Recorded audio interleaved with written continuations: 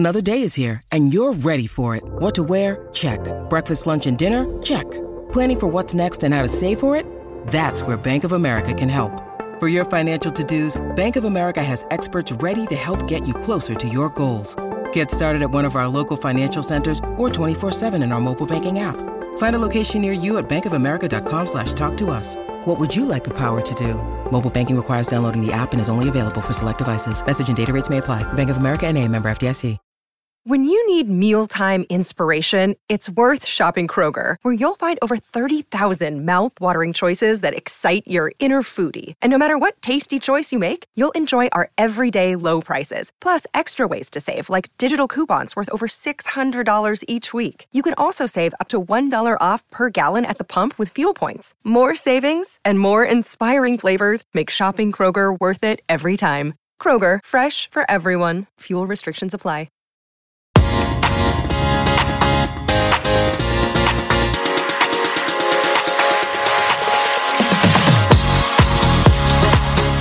Welcome back, one and all, to a brand new sparkly series of Soap from the Box Season 3. And the exciting news is this episode is being brought to you in association with Kylie Wines. Since launching in 2020, Kylie Minogue wines have sold over 3 million bottles worldwide. And I promise it wasn't all me, making it one of the fastest growing wine brand launches ever. Today, myself and my guests will be tasting Kylie's signature rosé. But with my guest being in Australia, it's a really tough thing when we have to open a bottle each. We will be tasting as we speak. Like the 50 episodes from Series 1 and 2, I will be speaking to the nation's biggest television stars about life on and off of set. I have directed soap for over 10 years and want you to get to know the stars a little bit better like I do. And this new episode is even more exciting than before. I get to chat over a bottle of the amazing Kylie Minogue's signature rosé, an elegant bespoke blend made from Carignan and Cabernet Sauvignon grapes sourced from the sun-drenched southern French coast. Oh, take me there now. And who better to share this bottle with than her sister?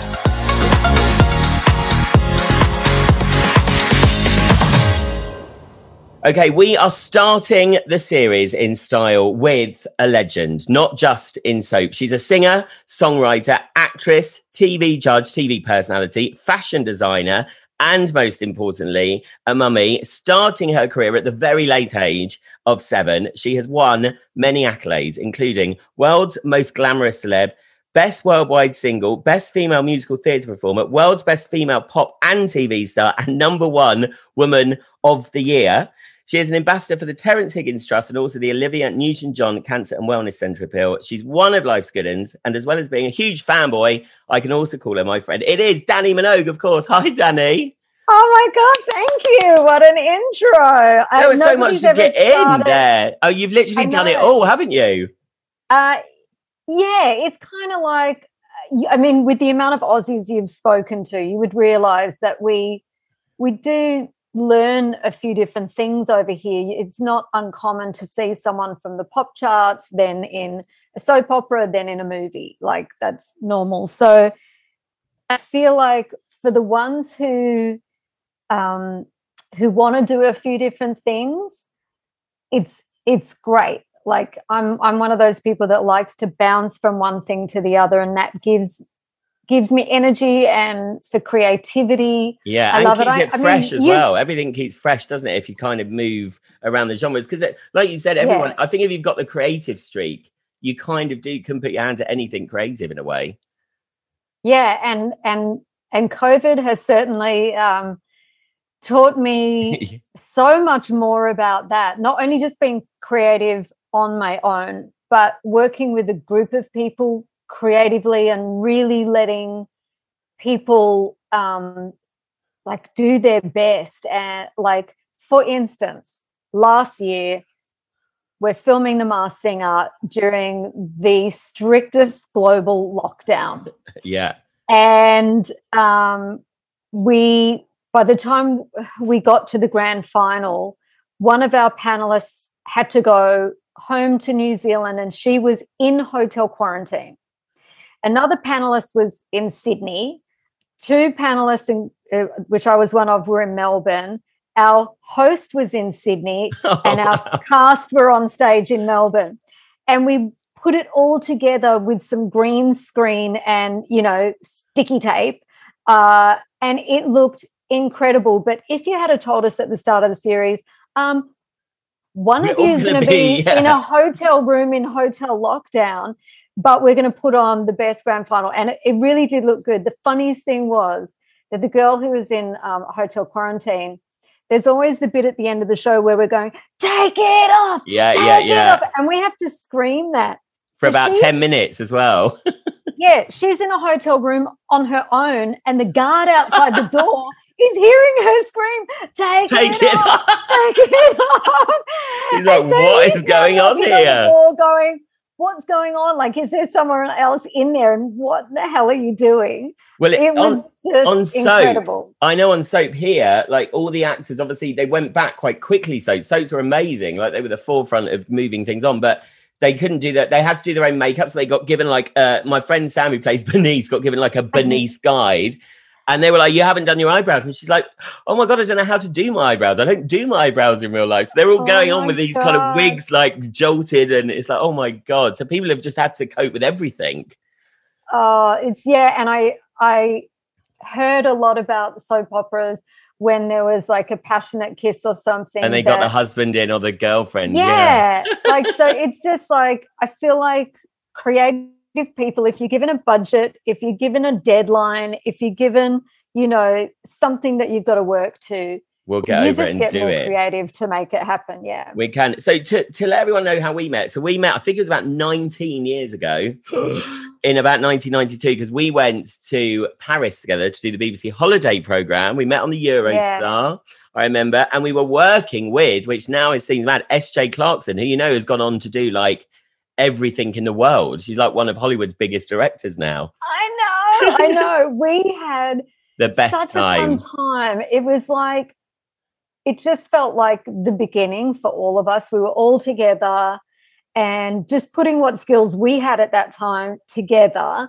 And it was fun. It was fun. Like we were all embarking on our journey then, really, because I was a researcher.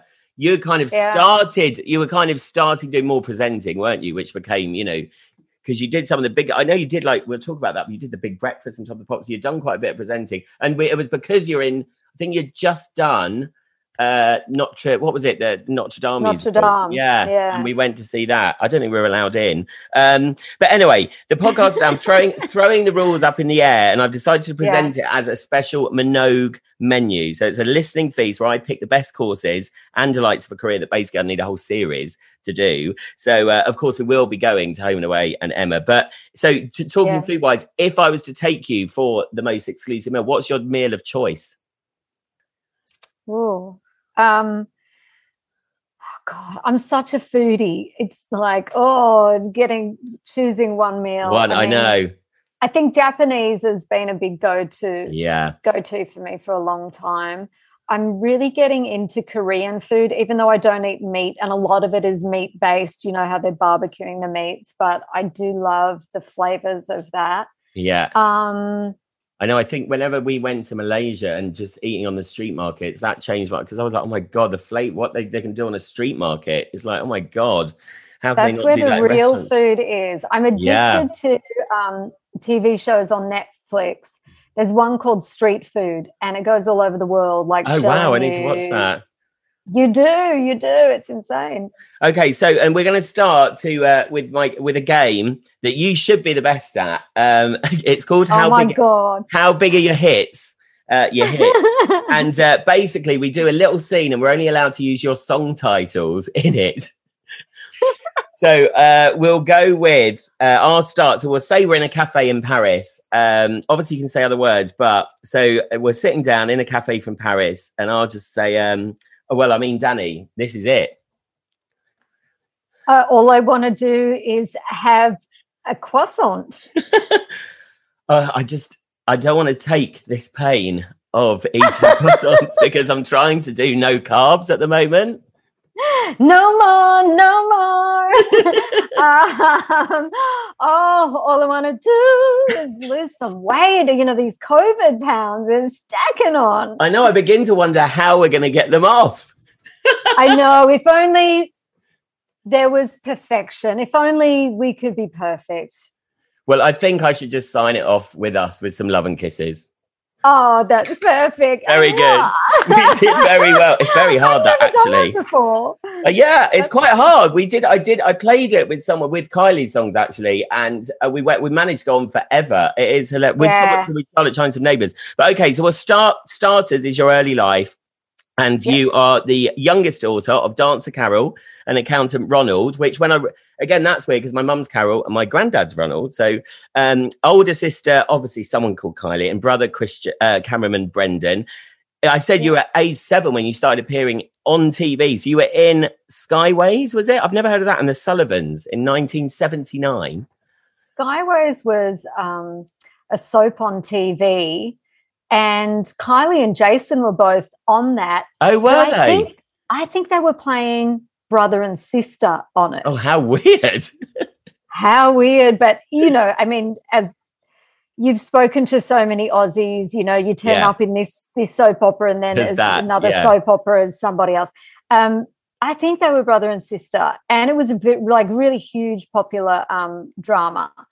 So I was 7 when I did that, and I just loved being on set. I loved, you know, working with other actors and, you know, taking direction from the director. And in the scene, this girl had a little mouse, and she's boarding a plane, and you can't take a mouse on a plane, so she's trying to hide it. So there was the mouse wrangler, and of course there were lots of different mice. So if one, you know, ran away, they replaced it with another one. Yeah. So the most difficult person on set was the little white thing. Can you remember who you played? I found who you played in Skyways. Can you remember the name? Not a clue. She was Amy. Amy. Yeah. Okay. And in the Sullivans? I don't think I had a name in the Sullivans. Well, I read that you were Carla. I think you weren't ever a nondescript person, which is a good start to the career. You weren't just the number one girl. Yeah. So the way that the Sullivans happened was... because that was huge as well, wasn't it, the Sullivans? It was just massive. It produced so many huge actors and actresses, and Kylie was in that, and she had like a proper beefy role in it. And I remember her learning her lines, and it was just awesome to see her start with that craft. And you're like, oh my God, you're going to do this. The acting is your thing. It's so natural to her. She had to learn an accent for it. And then I don't remember what happens to her character on the show, but later on, one of the characters that knew her looks at another girl and thinks, is that her? So, of course. Oh, that was you. I see. That was me. I love the way Australian soaps. It'd be horrible if I didn't get that role. It'd be like, yeah, can you imagine? Yeah. On Lynn McGranger last series, what I loved, because what I always say what I love about Australian soaps is they just replace people as well, like at the drop of a hat. So I remember Pippa changed in Home and Away, and just for the whole episode, they were calling this woman Pippa, and you're like, why are they calling her Pippa? And you're like, oh right, that's now Pippa. And Lucy Robinson went through about 10 incarnations. It's like amazing how you just get away with it in Australia. Here, that I don't think they really do it as much here. But in 1982, interview with her, I have to say, just stop you. I love that interview with her. And I've met her several times. She's brilliant. And she's lovely and warm and generous.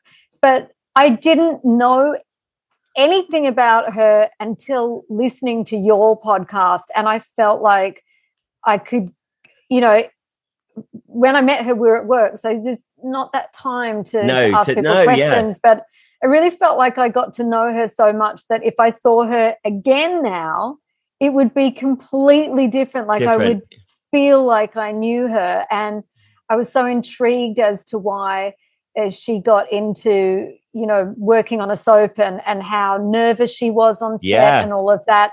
And I'm so dark at you, by the way, because you're like, you're one of my favorite characters on Home and Away. And I'm thinking, I'm next. No, didn't even make the list of your favorite characters on Home and Away. You were one of my favorite characters, but I mean, Irene I mean, she was always, what I loved is she joined Soap so she could do panto in England. I know. I've never heard that before. No, never heard that before. Most people are like, okay, I'll do it for the money. But that was the dream. I love it. We'll come to Home and Away, though. But in 1982, you joined the weekly programme Young Talent Time, which, again, for people over in the UK, won't probably have known this. But it was like the Mickey Mouse Club, I suppose, in America, that launched Britney and Justin Timberlake. I mean, just quickly veering off, when I did a Britney documentary and we went over to LA, the guy who found them in one session had, as kids, Christina Aguilera, Justin Timberlake, Ryan Gosling, Britney Spears, Jessica Simpson in one audition. Like, what? That's just ridiculous. But Young Talent Time was kind of the same, wasn't it? That's where it launched like so many stars. It was the big primetime show. It was live on a Saturday night. And it was the one show everyone sat down to watch. The nation stopped and you watched Young Talent Time. And then if you were older, you'd go out after that. And then if you're a family, you'd be putting the kids to bed. But everyone watched it. And you saw these kids grow up on it. Like I watched other people on it before I joined it.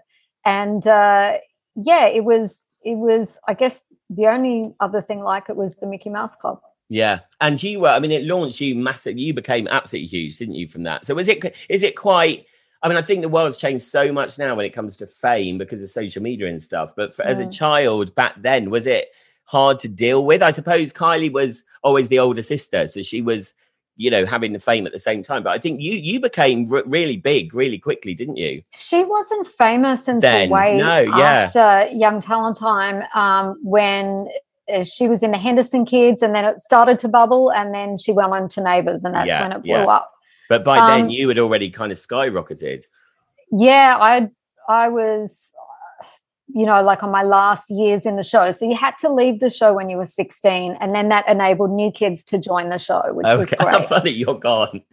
I know, yeah, too old, scrap. Wow.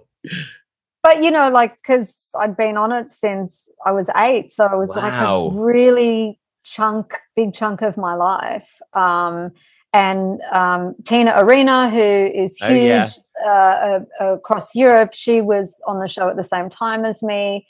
And, it was great training, especially for the soap opera schedule, because the soap opera was full time. When I did Young Talent Time, because I was younger, I did regular school, and then after school I would go to rehearsals. We would rehearse all day Saturday, film Saturday night, and have Sunday off. So that was pretty much gearing me up for what I was going to do on Home and Away. And I suppose as a kid as well, I think I read somewhere once, we all get this like mechanism at the front of our brains, like it's almost like a health and safety chart as we get older. When you're younger, you just don't care. So live TV probably wasn't that big a thing when you were that age, because it was just like, it's just, do you know what I mean? You probably weren't as nervous, probably prepared you for life, having to then sing in front of audiences and everything like that. I think it did, because live TV is where I feel most comfortable. Yeah, and for most people, it freaks them out. They're like, oh my God, it's live. And everybody's running around in a flap. But for me, I'm like, it's live. That the last hour leading up to anything being live, I'm getting adrenaline. So I'm getting excited. For sure, I'm getting nervous, but I'm turning that into energy. And as soon as we're live, it's like, you go into, See, it's mad, isn't it, that? So it was a huge show. You recorded solo material on there, including Madonna's Material Girl. And I like that, because in the end, one of your biggest songs, which song was it that you used a sample of Madonna, didn't you, later on with the... I'm the only person she's let do a mashup. Yeah, I was going to say, because you have to go straight to her.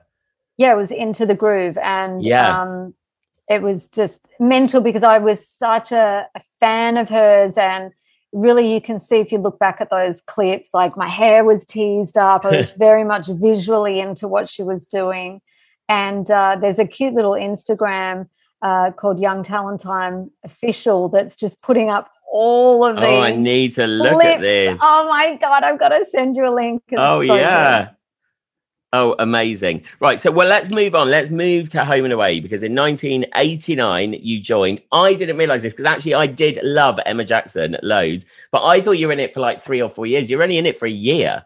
It was that much of an impact you made, because you even got nominated for a Silver Logie. Oh, I've always loved that name, Logie Awards, as most popular actress after just in a year. But yeah, I mean, so they must have worked you to death, because I remember you were like the main person in it. And it was such a brilliant character, wasn't it? There was so many scripts. And I was originally signed for 12 weeks. So they were like pushing for those 12 weeks to just pack everything in. And it had already taken off from there. So they were like, we need you to stay. And mentally I was ready to go after 12 weeks, because that's what I'd signed on to do. So I always thought I'd do that and I'll leave. But then they wanted me to stay. So I kept just extending by these little bits. So I guess for the writers, it must have been a nightmare. Horrible, because they never knew when. That's probably the best way to do it, because then they keep you in loads of stuff, though. Maybe. You don't end up just ordering a milkshake. But I read that you originally auditioned for Marilyn. I did, and it was the worst audition. Really? It was really, really crap. And I knew it at the time. Like, I knew when I went in there, as soon as I opened my mouth, I was like, this is not working for anyone.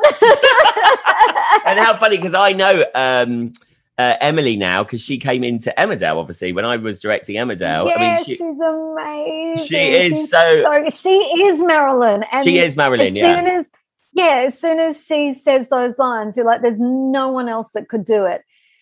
In the opposite, when I said them, you're like, you are the furthest thing from Marilyn. Like, you are, wasn't happening. But so then they wrote a role specifically for you, didn't they? They wrote Emma for you. They were obviously like, let's go to the other extreme of Marilyn for Dannii. Yeah. They were like, we want to write something for you. If you still like want to do this, and I was like, I want to, but I just knew Marilyn wasn't for me. And then when they came back with a brief on Emma, I was like, oh, yes. Because so meaty. The whole of Australia knew me from Young Talent time, and this is a really wholesome family, as you say, like Mickey Mouse Club. And you could not put a foot wrong. We had basic media training. You cannot do anything out of line, because it's like you've got a halo shining around you the whole time on that, isn't it? Yeah. And I'm not the mean bad girl, but it just felt so good to let out some energy and let off some steam. So I put everything into Emma. It was a dream for me. I think it helped me, like, maybe not have a breakdown after leaving the show, because lots of people didn't know how to handle it, like when you left the show. Oh no, I found out from this podcast, I've really realized that most people that have come, especially if they haven't chosen to leave, they've really had a problem, which is a really serious thing to talk about, like mental health, because you go from suddenly being here and then you realize quite quickly that you're very forgettable, and you're it's not like everyone will have their attention on you, which is quite hard for people to cope with, I think. I mean, I never expected to do anything after Young Talent time. I was just part of a big machine, and most people who left the show really didn't go on to have that big music career. Tina certainly did, and we were in the same year, but I was like, I don't sing like Tina, so she's going to be the one. I think in a lot of ways, and this has never ever come up in an interview before, because just the way you've approached it is processing in my head now, that in a lot of ways that I reckon that did really save me. It took every bit of concentration to get through the workload each week. Plus, I'd never lived away from home before. So I was in this beautiful family life that I loved, and I was not ready to leave home. Then I had my other family at Young Talent time. And then when I got the role, they were like, you've got to be in Sydney. So in a completely different city, completely different state. Like, within weeks. I had to find somewhere to live. Oh my God. I had to get a driver's license, go and buy a car so that I could drive myself to work. But I'm literally back then, this will blow your mind, it was a map book, the Gregories, and I'm opening up the Gregories and I'm like getting like a neon marker to go. I plan your routes. Yeah, I had to get all the way, like if you know Sydney, North Sydney, Neutral Bay I lived, all the way up to Palm Beach. It's over an hour drive. And I'd have to be there at 7 a.m. and not get lost, you know. And then the studios at the time were in Epping, so like in a completely different direction. It was like this Bermuda Triangle that I had to get around. So that took every bit of concentration just to learn the line, get to work, get up there. And that probably took the whole downer off, sitting at home going, what now? And that's what I love. I think people listening as well, like people see stars and actors as some different walk of life, which it's not. It's like you get a job on something like Home and Away and suddenly it's the same as if anyone gets a job somewhere else. It's like you've got to plan all the normal life stuff. Like you need somewhere to live. It's not like they suddenly give you a magical castle, the Home and Away castle that you suddenly move into, is it? It's like you're just a jobbing actor. Yeah. And there's no, you know, if you are feeling down about it or not knowing how to cope about it, there would be nowhere for me to turn, because there wasn't a street for me to walk down that someone wouldn't recognize me and then look at me and go, oh, what are you doing now? Yeah. You know, so but was it a tough decision at all? Did it ever play on your mind? Because Kylie obviously by this point is absolutely, you know, Neighbours itself, actually, not just Kylie, is humongous, like the biggest thing over here. I love the story over here where it got put on at tea time because everyone was, I remember bunking school at lunch. So the BBC chose to put it on at tea time as well to stop people missing their education. But it was that big. Did that ever play on your mind not to go into a soap? Because people might be like, oh, you know, I suppose you've worked so much together, but did it play on your mind? I suppose having that real meaty part really helps as well. Because I think it changed everyone's, you know, when something you go, oh my God, she's an amazing actress, which is what that did as well for you. Yeah, it was so much fun. But the weird thing was, because growing up doing Young Talent Time, there was school. I had to do all my homework at lunchtime, otherwise I wouldn't get it done. Yeah. After school, I went straight from rehearsals, and we'd finish anywhere between 7 and 9:30 at night. Then I'm coming home and getting ready for school again. So I didn't watch other TV shows. Yeah. Like people now will be like, you remember, and they'll name like the biggest show, and I'm like, no. I never saw it because there was no time, and there was no catch-up TV. I couldn't. You had to watch it when it was on. Yeah. So I had never seen a soap opera, and no American ones, no Australian ones, and I'd never watched one. And so it was really weird when they were asking me to go on it, and it wasn't like when I saw Kylie, you know, as a kid learning her lines, I thought there's a passion there. You can see. Yeah. You knew it was going to happen. I felt like when I was doing it as a kid, I loved those roles that I had, but for me, it lent more towards the singing and the dancing. Yeah. And so I thought it's a great opportunity. It will really give me time to think about what to do. Yeah, and open doors, especially over in the UK, which it did for everyone in those shows, because obviously it was so much bigger over here than it was in Australia, both of them. Yeah, and looking back on it, you'd think that would have been at the forefront of my mind, because by then it was and people were going over to the UK. But for me, as I say, I was so consumed in just coming out of Young Talent Time and being a kid that was just leaving home for the first time. I couldn't even think beyond that. There was no. And I think I do that in telly still. Like big shows come up, and I don't think, oh, I want to work on it because it's the biggest show. I'm always just putting it into what my job will be and what my role will be. I don't actually think about how big the show is, because that doesn't really actually enter into your head, bizarrely. Do you know what I mean? Yeah. Work on a little show. Can't. No. Because it distracts you. It totally distracts you. But so Emma was, She was described, Emma Jackson was described as a punk, a spunky toy boy, and a teen rebel. She was arrogant and would slam the door in every scene. That was a review, I think, which I love. That does totally sum her up. Because I remember you had really dark hair in it as well, didn't you? That's what I mostly remember about Emma, just seeing Dannii Minogue and being like, oh my God, her hair's so dark. Yeah, we dyed the hair black. And did you have a play in that? Did you kind of consciously work with makeup and costume about the look? We did. We had this whole session, putting it together, and the wardrobe lady put this big black leather jacket on me, and as soon as that went on, I was like, boom, I felt indestructible, and then everything else had to live up to how strong that jacket was.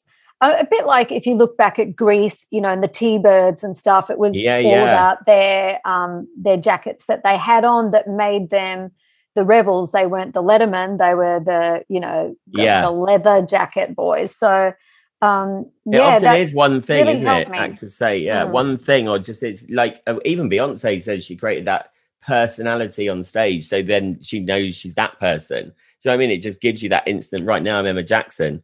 And I've always said, playing a part like that, I've had so many people on the show play baddies as well, and it must be amazing because you get to go to work and do the stuff that you never would do in real life, and you get away with it. You know what I mean? It's like almost exercising the inner demons in us all. It was so good. And, I've been drawn to a lot of, the more naughty characters since then. Like in Greece, I was offered Sandy. In Australia, and I was like, no, I have to play Rizzo. Yeah. Who wants to play Sandy? And then, I got to play Lady Macbeth up in Edinburgh. And, it kind of, and then not that in Notre Dame, Esmeralda was bad, but, everybody was looking at her like, this gypsy girl, and then she ends up dying. I was like, the second show that I end up dying in, I was like, I'm pretty good at dying night after night. And it's quite good. Everyone always says it's quite good to die, especially in a soap, because it's the end then. You've loads of people, there's just actors just gone back into EastEnders now, and I think if it's always left over, you always tend to go back. So it's quite hard. But right, I'm going to quickly quiz you about Emma Jackson now, whether you'll remember these things. So I do remember this. Who did Emma first come to stay with? It was her aunt. Elsa. Yeah, Elsa. Yeah. Alf and Elsa. And Ray's still there, isn't he? How amazing. It's like, oh my God, what a living legend. And I'm still in awe of both of them. They she really was took me under their wing. Yeah. And for the writers to write that boom, she's straight in with these serious characters. Yeah. They must have had some trust in me, because I look back at those scenes now, and to hold your own with these actors that are just, it's just, they glide through everything and they're so iconic. I don't know what I was thinking, but maybe youth was on my side.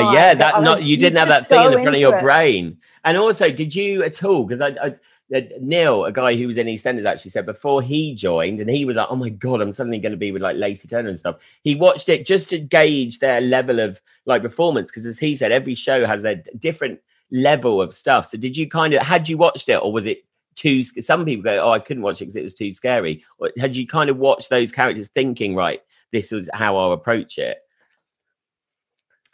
I watched some episodes, and I honestly thought, I'm just going to burst in and just shock and just,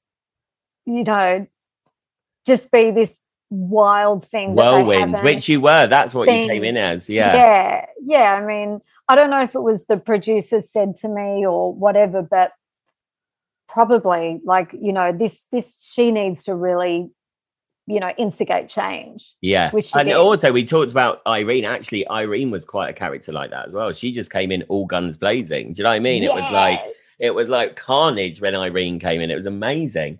But I love what she said in her interview, that you never completely plan what you're going to do in the scene. No, until because you don't know what other people are going to do. So that's always amazing, don't you think? That's amazing. When I've directed, And I go on set with always an idea of what I thought the scene was going to be, but obviously willing to. And then when someone or people play it totally different than you'd seen it, and you're like, oh my God, I never would have, but that decision you made. It's incredible when you see people. What I love about drama is people bouncing off each other on set. It's incredible. Yeah. Yeah. And because soap's so fast, it's amazing because it's just literally there and you record it. It's incredible, isn't it? When you must have had scenes where you're like, oh, that was magical. We had, like you only have a short amount of time to block and shoot, but some days they would rewrite and literally you had like 15 minutes left in the studio and the lights are going off and someone runs on with this stack of papers and says, learn this, you've got one take. And the director goes, I don't know, walk in there, stand there, and we're going to end there. Let's do it. And that was frightening. That was really, really scary. I know. Right, next question. When she started at Summer Bay High, what did she organise a student rebellion against? It was against, there was one against Vicky because she said Vicky was lying about the teacher. I've got the school uniform here. Apparently she rebelled against the school uniform and led a whole student thing because I remember she was the girl that you had at school that would be like everything was just not how it should be in the uniform. Yes. And anything you could change was changed. Just to annoy people. Like it wasn't even. Exactly. Love it. Just so that she could get out of class, even if it meant it was detention and being told off was better than having to think. And then this is my favourite one because I couldn't remember this. Do you remember what job Emma left to do? She went to Brisbane, and was it something to do with airlines? Yeah, to be an air hostess. What? Oh, yeah, there you go. That's a cool job. Not something you would expect Emma to be doing, an air hostess on the Gold Coast. What a journey she went through in a year. I know. Amazing. I mean, from a snotty kid to that. To an air hostess.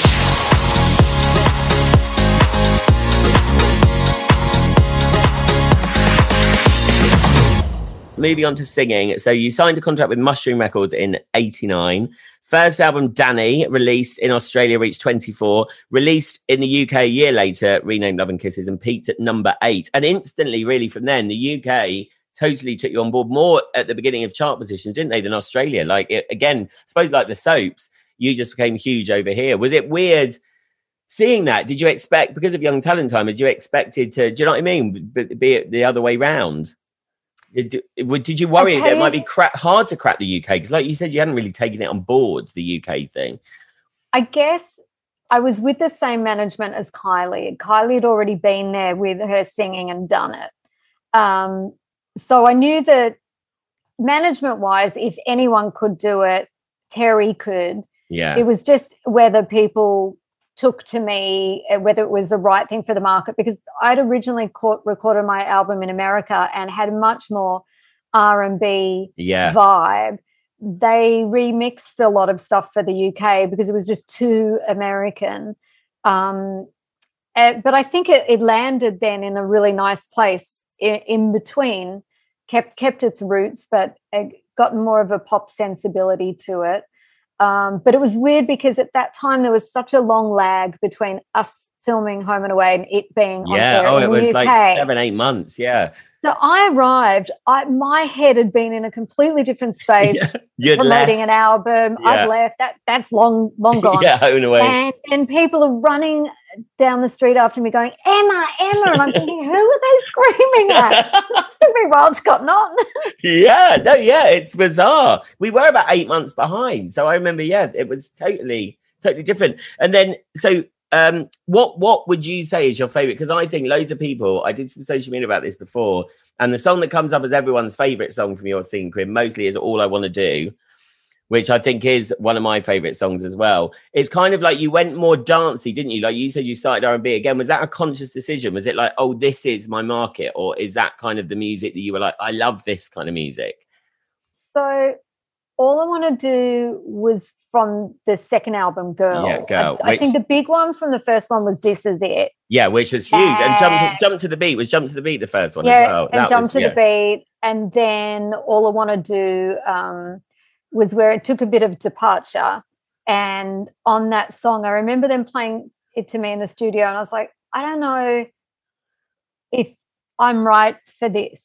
Yeah. And I knew it was a great song, but I'm like, I just don't know if it's me. And my friend Terry Ronald was there, and he's like, oh, who's brilliant. No, you've got to do this. So like the success of that was down to Terry being in the studio with me saying, wow, no, let's just sing it down. You know, we've got to do this. So that was fun. And then when it came to then there was Get Into You album.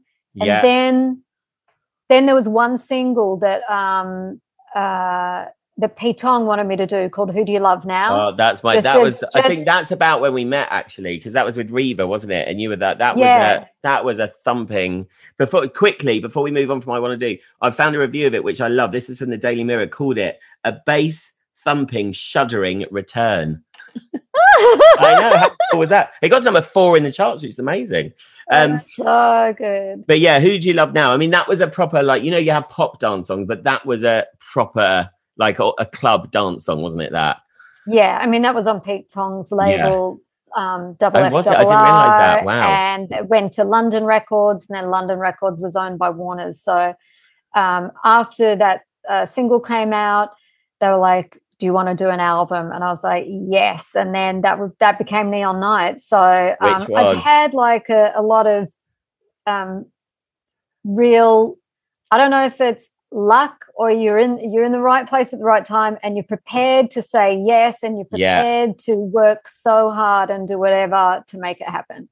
And what a journey. And I remember that album, because I remember we had a listening party. You had a listening party, and it was the chart. We were listening to the charts. Do you remember? We didn't know the position because it was for the song. Which one was it? I Begin to Wonder, I think.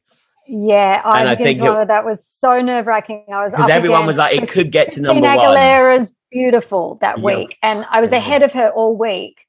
And it was just that last day of sales that she went to number 1, and I was at number 2. So it was epic. We still went mad because it was such when you're involved, because again, younger listeners won't realize that back in the day we're so old now, but the charts were like, whoever went on Saturday morning kids TV, the sales would rocket. But that week was so exciting. If there were 2 songs, and there often were, that were like neck and neck, it would be like, and being with you as the artist, it's just as obviously more exciting, but it's like the energy is just amazing, isn't it? It's incredible to be involved in music back then. I think it's totally different now.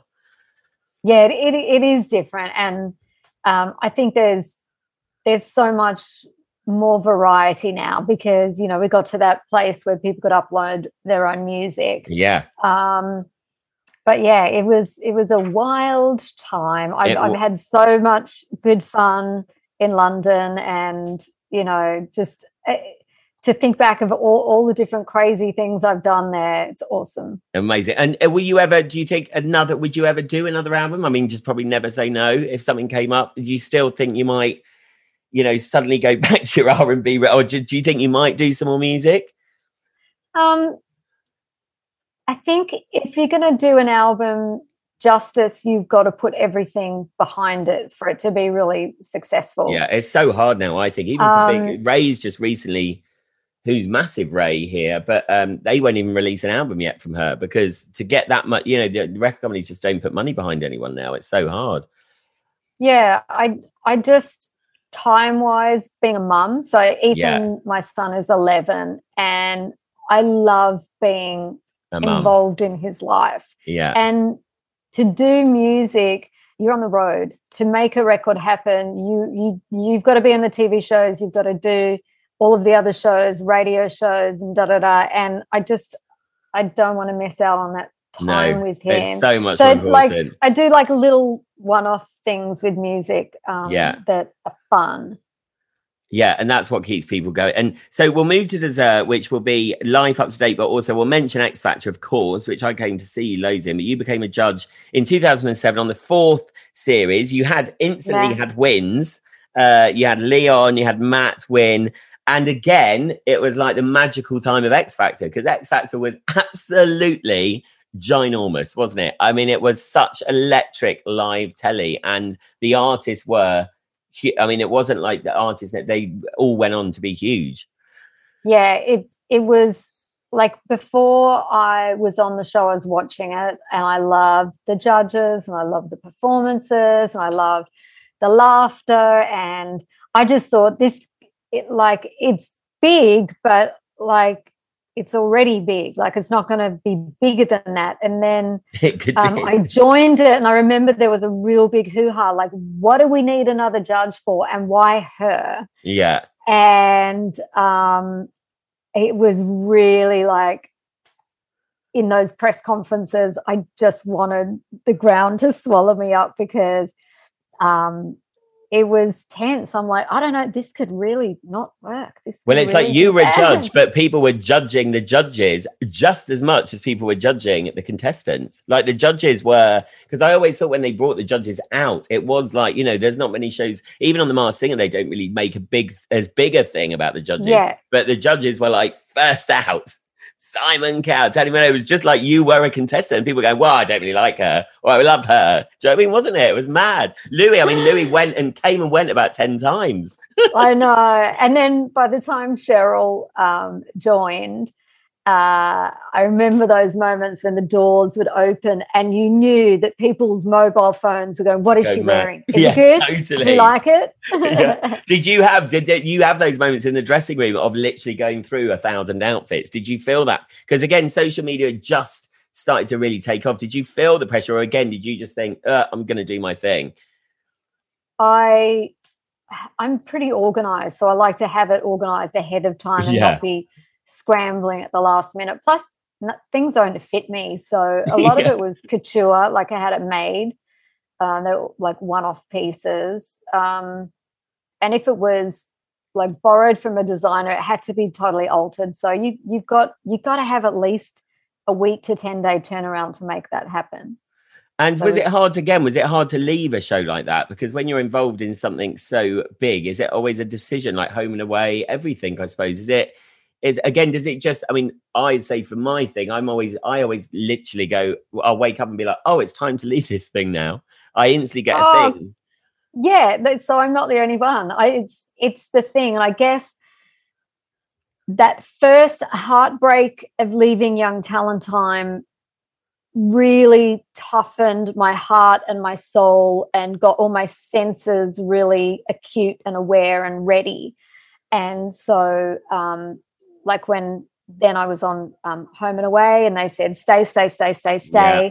Then there was just a time when I knew I have to leave when it just feels like I'm done here. Yeah. And nothing bad against the show or anything. It's just like, that's it. And I was on a mission to do other stuff, even though, you know, it was not the most solid, sure plan, but it was to, after releasing my album here, to go to England for a 3-week trip. That's all it was, a 3-week trip. Wow. Just to see if the vibe was happening. And then I never came back. I lived there for 22 years. Yeah. Oh my God. Having set off for a 3-week trip. So then by the time I did X Factor, I'd done that on a few huge shows. So it wasn't unusual to me. It was just when I left X Factor, I had never left something that big. So that on that last show where we came out through the screens, there were 20 million people watching. I know. Now, wow. I mean, you can imagine my manager's face when I say to her, I'm going. I'm done now.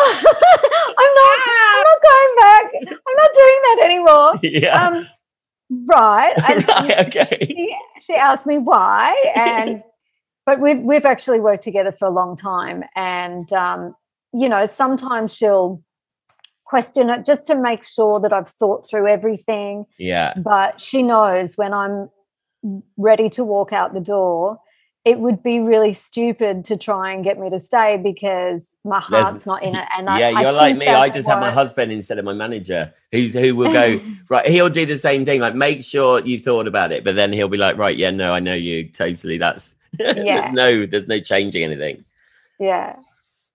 So then you obviously went on. So you did loads of judging in Australia, the X Factor and stuff. You've done the Masked Singer, which has now come here, which is a crazy, mad, brilliant show. It's kind of caught the world alight again. Yours was the first, wasn't it? I mean, when you get offered, I mean, I imagine that's the same as me being offered some directing jobs where you're like, what? That sounds insane. Like, did you think that sounds mad? Yeah, I mean, there were kind of two moments where I got the opportunity to start a show, and that was Australia's Got Talent. Yeah, wow. They do like 6 or 7 series here, and The Masked Singer, starting off from the first show. Yeah. And that's exciting. Yeah. And the craziest thing is when we'd shot it all, the show's in the bag, and we're going out to do press on it. And people are like, so what's the show about? And you try to explain it, and they're like, And I said, I know, it doesn't make sense. It shouldn't make sense. If you read it on paper, it shouldn't work. But no, I know. I said, just watch one episode just so that you can write it off and you can go, nah, not for me. Just watch one. And everyone watched it and they were hooked. It shouldn't work, but it does. It totally does. The only thing that annoys me with the one over here especially is they're going, I mean, maybe it is kind of, Britney Spears. You're like, well, it's not Britney Spears. Do you know what I mean? When you go, although so good, some of the best singers get voted off at first. It's amazing because you honestly don't know who they are because the clues are so hard that they give as well. I mean, I wish I could just sit there and go like that and not listen to the clues. They totally take you down the wrong road. You've also then got your fashion line. I mean, just to add another bow. So the QVC thing, Dannii, Minogue, Petites. I mean, you've obviously always been into fashion, like you said, and being shorter and everything, like you said, a lot of stuff doesn't fit you. Was that the inspiration to kind of bring out your own thing for other people like you? Totally. I had my own label when I was 17. So after that success of Young Talent Time, I had my own clothing label from back then. My grandma taught me how to sew. Wow. Then I did a label with my friend in London called Project D with Tabitha Webb. That was a lot of fun. But it wasn't like petite clothing. It wasn't made to fit me. So I still had to alter all of the dresses to fit me. And then I started my own petite label in Australia, which I've now been doing for 7 years. And now we're launching with QVC in the UK, which is incredible. This is super special for me because not only is it petite clothing, but it's got a different size range. So in Australia, we go from size 4 to 16. And in the UK, we go from size 6 to 22. So that's a whole different place of fashion that I haven't been able to work before, and I've wanted to. That's brilliant. Yeah, they're awesome to work with, and I do jewelry as well. And we're starting off with some things like T-shirts and jewelry that are unisex that a lot of guys have been wearing, posting me pictures of it. So I kind of want to do more of that as well. Yeah. I think everything's gone more unisex, hasn't it? Especially I always wear perfume. I don't think twice about buying a perfume now if I like the smell of it. What perfume do you wear? Oh, I can't think what the one is that I've got at the moment. It's flowery. Let me go and get the bottle. Hold on. Yeah, I'm intrigued. It's L'Occitane. It's L'Occitane. Yeah, which is a perfume now, I'm sure. Yeah. But it's oh my god, it's absolutely gorgeous. Oh, wow. So then obviously there's so much going on. You've got the podcast as well, which is you can look back at 90s music, or you look back at eras of music. So it's just the 90s. So I've got a radio station that plays era. 90s, yeah, that's my era. So we play 90s music 24/7. It goes from rock to grunge to pop to dance. And there's little just intros from me. The podcast is a deep dive into the 90s, the artists, the fashion, news, who's getting married, who's breaking up, which we love. What's going on. And I had to tell my dad what a podcast was the other day. He's like, I don't understand what's this podcast thing that you do. So it's a really big important thing for this series, actually, which is a big thing to champion. We're doing a campaign that if you know an older person, if you've got a nan and granddad on their own, get their phone and allow them to get podcasts, because there's hours and millions of podcasts that are amazing for people who are lonely, sat at home, who might not want to watch telly, who can just sit, because it is radio on demand. So I think we're making this big champion thing here to kind of get old people listening to podcasts, because actually there's so much there for them. Yeah, I'm so glad you are, because for years we've always talked about how fabulous it was back in the day when families would gather around the radio and listen to something that would really take your mind away. And I found that during COVID, really podcasts have been a savior for me to be able to listen to voices and stories, and it takes my mind off what's happening and filters out a lot of the news. So I just quickly check into the news, and then I would like to let my brain travel. Well, it was Sophie Ellis-Bextor's podcast that made me start mine, because I listened to hers and I was just transported into the little room with her. And I felt like, which I want people to feel with this one, that you're just sat with us, kind of joining the conversation. And it's lovely because it does transport you, and it enables things that television can't do. I mean, soap stars, especially over here, on TV shows, because no one, TV doesn't want to know about their lives, which is mad, because the audience do. So, but to end with, obviously, we said you're a mummy. I mean, that must change your whole life. I mean, I've got dogs now, which changed my life, because I feel like a dad to them and I don't want to be away. So having an actual human being, is it amazing being a mum? I mean, I know you'd be the best mum in the world, so it must be incredible. I guess the most incredible thing is, like, my whole life growing up, and particularly like when we first met, I had no intention of being mum. I had no intention of like settling down and making school lunches. And, just before I came on to do this, I'm like, oh my God, it's a school newsletter. What have I got to know now? What do I have to fill out and do? There's a lot of admin with being a parent. But, I love it. And I just took to it. And the weirdest thing was that I think opened me up to it was doing X Factor. So mentoring and feeling like I was looking after them. I got to teach them stuff that I knew, like that I had lived, and I'd been on stage, and I know the feelings, and feeling like that I could, maybe help them on their way to this thing that they wanted so badly, made me feel really maternal, and I'd never felt that feeling before. Even when my brother had his kids, I'm like, I'd pick them up, like, what do I do with it? What do I do? Have it back. I love it, but have it back. Yeah.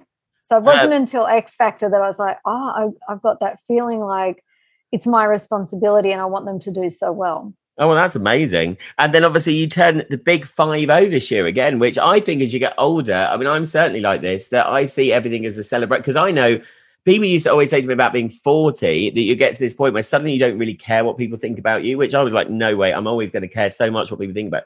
It so happened. At 40, I was like, oh my God, I actually don't care whether people like me. If you don't like who I am, you don't like who I am. And so I kind of love the adventure of getting older, actually. Yeah, it is an adventure. And I've always looked forward and always wanted to get older. And from 50, I still feel very young. I'm still doing all of the same things that I was doing a while ago. So it's still pretty much in a pattern. I know it's going to change at some point, but I do often have a little chuckle and think, I'm looking forward to being old and grumpy. When you hit that age and you're allowed to be grumpy. When you really don't care about anyone. Yes, and people just look at you and go, oh, old person. Yeah. And they're quite scared. I'm looking forward. We've always had a thing, our friends, that we're all going to put our money in. When you need to leave your house, all put our money in and just get a big serviced villa abroad, with pool boys and cooks. And then if you die, you sign a thing that everything gets left to the people remaining. Yes, you and I have talked about this. We talked about this, It's the only way to go, isn't it? Yeah, I want to be surrounded by friends. Yeah. And, we'll probably get to meet each other every day. Oh, hi, how are you? Yeah, we're still alive. Woo! A celebration every day. Who's alive? Who's going to make it through the night? Yeah, I'm in. So, make sure I'm still on that list. So we're going to end with a quick fire round, which is just really stupid questions. So, salty or sweet? Salty. This is new for this series, by the way, everyone. Tea or coffee? Ooh. Coffee. Yeah, all the way. Simon or Louis, just for you? Simon. Justin Bieber or Justin Timberlake? Very hotly contentious, this. Bieber. Oh, really? I thought you'd do Timberlake. Oh, wow, I'm Timberlake. And All I Want to Do, or I Begin to Wonder. Oh, I don't know. You can't make me choose on those two. I think I would go All I Want to Do just. Yeah. Yeah, okay, yeah. So that brilliant. Well, listen, it's been amazing to have you on and launch series 3 of Soap from the Box. We couldn't have started in any better a way, as far as I'm concerned. And don't think I was being dark. I do love Emma Jones. She's still the fact I can remember the first scene where she waltzes in the diner. I can remember it literally to this day. And when I read that review that she slams every door, it brings back the memories of the character so much, actually. I know the walls used to always wobble, you know. Yeah, I know that's the thing in Soap. Yeah, you can't actually slam the door with the wall then falling down. But it's been amazing to have you on. Thank you so much. Thank you. And I have to say something. If you leave it in, you leave it in. If you cut it out, you cut it out. But I'm so proud of you and what you've done. Thank you. You've had such a wild, amazing career. You're so respected and loved, and this podcast is incredible because this is what you've done, you know it, and you've got such a connection to all the actors that have been on the shows, and it is fantastic. So believe it. I'm going to be saying to everyone, you have to go on Lee's podcast. Oh, brilliant. Thank you. No, that means a lot. Yeah. And it's lovely. It is lovely when you're, I mean, like I said, I did it because I want to champion these actors who are looked down upon as well. Because it's like, I had Alan Cumming on my radio show and he was in a soap and doesn't look back on it in a bad way. Because he's like, literally, if you can do soap, you can do anything. Like if you can, so all respect to all the actors. But yeah, it's been amazing to do. And it's so nice, isn't it? When something takes off, it's like, oh, yay. So yeah, but thank you. That means a lot to say that. Yeah, not only does it take off, but it's like that circle moment where you've done all of that and it makes sense. And yes, yeah, totally. This totally makes sense. Thank you so much to my fabulous guest and friend Dannii Minogue for being the first person to join me on season 3 of Soap from the Box. And extra special festive news, Dannii and I will be back on Christmas Eve in Christmas jumpers, no less, for another special episode where we celebrate Christmas in style with a glass of Kylie Minogue Prosecco Rosé. I cannot wait. Go and grab your bottle of Kylie wines from your nearest supermarket. It is delicious. And if you would like to win a bottle of Kylie Minogue Signature Rosé in a special gift box, then head over to Soap from the Box's social media pages on Instagram, Twitter and Facebook. And also, huge news, you can watch this very interview, Dannii and I in Vision, on Soap from the Box's YouTube channel right now. As usual, I'd like to thank Ian McCallum for his press help and the brilliant David Stevens and the Bothy for edit and technical wizardry. Right, we will be back on Christmas Eve, plus there's another treat coming your way on Christmas Day itself. More to be revealed very soon. We can't take the excitement right now. See you all on Christmas Eve. Have a good time, last minute Christmas shopping. Have a good week. See you soon.